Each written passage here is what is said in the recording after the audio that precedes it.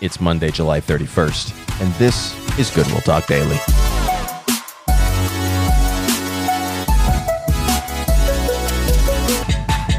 Welcome back, everybody, to Good Will Talk Daily. It's great to be with you today. Pastor Marcos with you as we kick off a new week and end the month of July.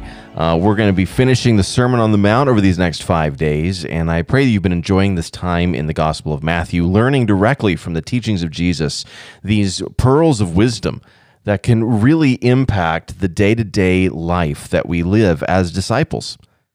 You know, the whole of the Sermon on the Mount is about what it means to be kingdom people, citizens of God's kingdom, family members, people beloved by the Son, who've received forgiveness, who know what grace and mercy feel like because we've confessed our sins and received salvation from the hand of Jesus Christ. What does it mean to live now that we're followers of Jesus? How do we live the Christian life? That's what the Sermon on the Mount is all about. And we're going to turn our attention back to Matthew chapter 7 and keep learning from Jesus. Matthew chapter 7, starting in verse 7. I'm going to read just a few verses for us, and then we'll chat about it. Matthew chapter 7, verse 7. Ask, and it will be given to you. Seek, and you will find. Knock, and the door will be opened to you. For everyone who asks receives.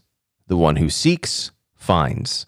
And to the one who knocks, the door will be opened. Which of you, if your son asks for bread, will give him a stone? Or if he asks for a fish, will give him a snake? If you then, though you are evil, know how to give good gifts to your children, how much more will your Father in heaven give good gifts to those who ask him? So in everything, do to others what you would have them do to you, for this sums up the law and the prophets. I admit that this passage is a bit of a challenge for me. I think because of the prevalence of the health, wealth, and prosperity gospel that has really been birthed here in the United States and exported around the world. It's that teaching that if you believe enough, God will heal you, he'll give you great wealth, he'll give you success in all that you attempt to do in your life. It's a teaching that the Christian faith really is a get-rich-quick scheme. And that if you aren't receiving a bunch of material blessings, if your health isn't getting fixed, it's because you don't believe enough. There's something wrong with your faith. Your faith isn't good enough, and so God doesn't respond to your requests. Of course, this is not what the Bible teaches at all, but it's a popular theology that's in a lot of different circles, and we have to be careful that we don't wreck in that ditch. The problem is that in response to the health, wealth, and prosperity gospel, I have a tendency to downplay passages that seem to teach that if we need things from God, we can ask, and he delights in providing. We are nervous about this kind of teaching because we don't want to be prosperity teachers. But I wonder personally, if my hesitation because of the prosperity gospel has led me to downplay passages like this. Jesus is very clear in his teaching here that the Father, our Heavenly Father, delights in giving good gifts to his children.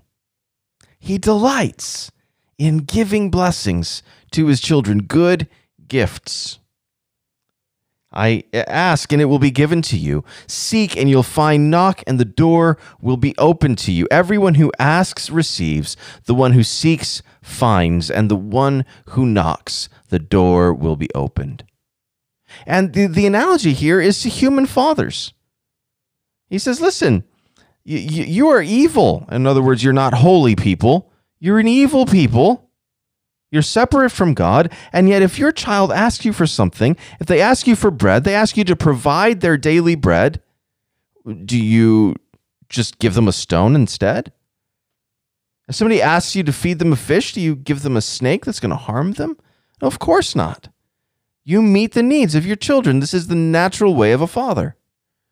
How much more then would our Heavenly Father, who is good, not evil, how much more does he delight in giving us what we need, in caring for us? Now, part of the reason we hesitate about this is because our desires are so often sinful. Notice the text says that God gives us good gifts. And James, who might have had some of this teaching in mind, he writes this: "You do not have because you do not ask." So, one reason why we might not have the things that we need or the things that we're looking for is because we don't ask for them. If we're not asking from God, perhaps it's because we don't trust him. Perhaps it's because we don't think he's good. Maybe that's where you're at. Maybe you're just thinking, I don't want to ask for that because if I ask, he's just not going to give it to me. Well, here we have Jesus teaching us that God delights in giving us good gifts. He delights in this for all those who ask him. Perhaps you do not have because you simply have not asked. But James continues and says, "You ask and do not receive because you ask wrongly to spend it on your passions." So here we see somebody who's asking maybe for finances or something like that, but they're asking wrongly. They want money to spend on their passions. Or whatever they're asking for is for their own sinful desires and not for the things of the kingdom. So here, this checks the things that we ask for. Perhaps the reason we have not received from God is because we're asking for the wrong thing. We're asking perhaps for earthly blessings so that we can be about ourselves and not about the things of the kingdom. Perhaps instead, we should be asking that we would receive for the good of others, that we would receive for the good of the kingdom. Ask and you'll receive, it'll be given to you. Seek and you'll find, knock and the door will be open to you. For everyone who asks receives. If you're asking God for something, is it for you or is it for the kingdom? Are you asking because you want to make yourself rich, or you want to be famous, or you want to be successful, or it's about you and your name, or is it for the sake of the kingdom? Why are you asking for what you're asking for? God tells us through his word that if we ask for the right things, he delights in giving to us. But if we ask for the wrong things, then he won't give them to us because we will do wrongly with them. We will multiply our sins with the blessings of God. How profane is that? And so, brothers and sisters, as you go into this week, maybe there's some things that you really need and you're not receiving from the Lord because you don't want to ask. Put your desires out there. Lay it out for the Lord. Ask him. But ask for the things that he would have for you, for the good of the kingdom, for the good of your soul, for the good of the people that you love. Ask for spiritual blessings. Ask that the Lord would meet your needs, that you might turn around and meet the needs of others. Ask not that you would spend what you receive on your passions, but that you would live a life for the kingdom of God.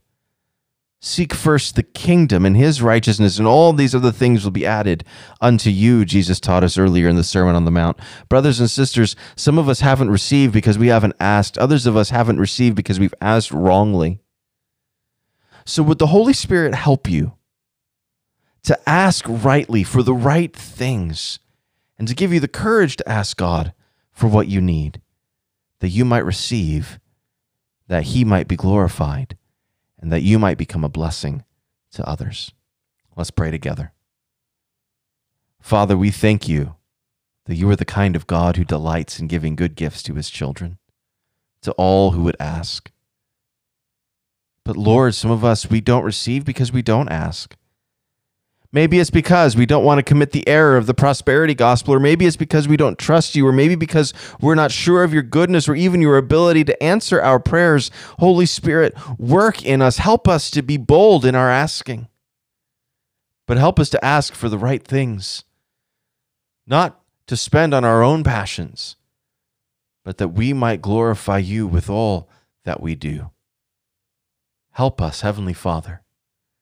Help us to ask and to ask rightly, that you might be glorified, that we might receive all that you have for us from your hand, and that we might use all that you give us for the good of the kingdom, for the blessing of those around us, and for the proclamation of the glory of Christ. We love you. We pray these things in Jesus' name. Amen. Well, thank you so much for being with me today. I'll see you again tomorrow right back here at Goodwill Talk Daily.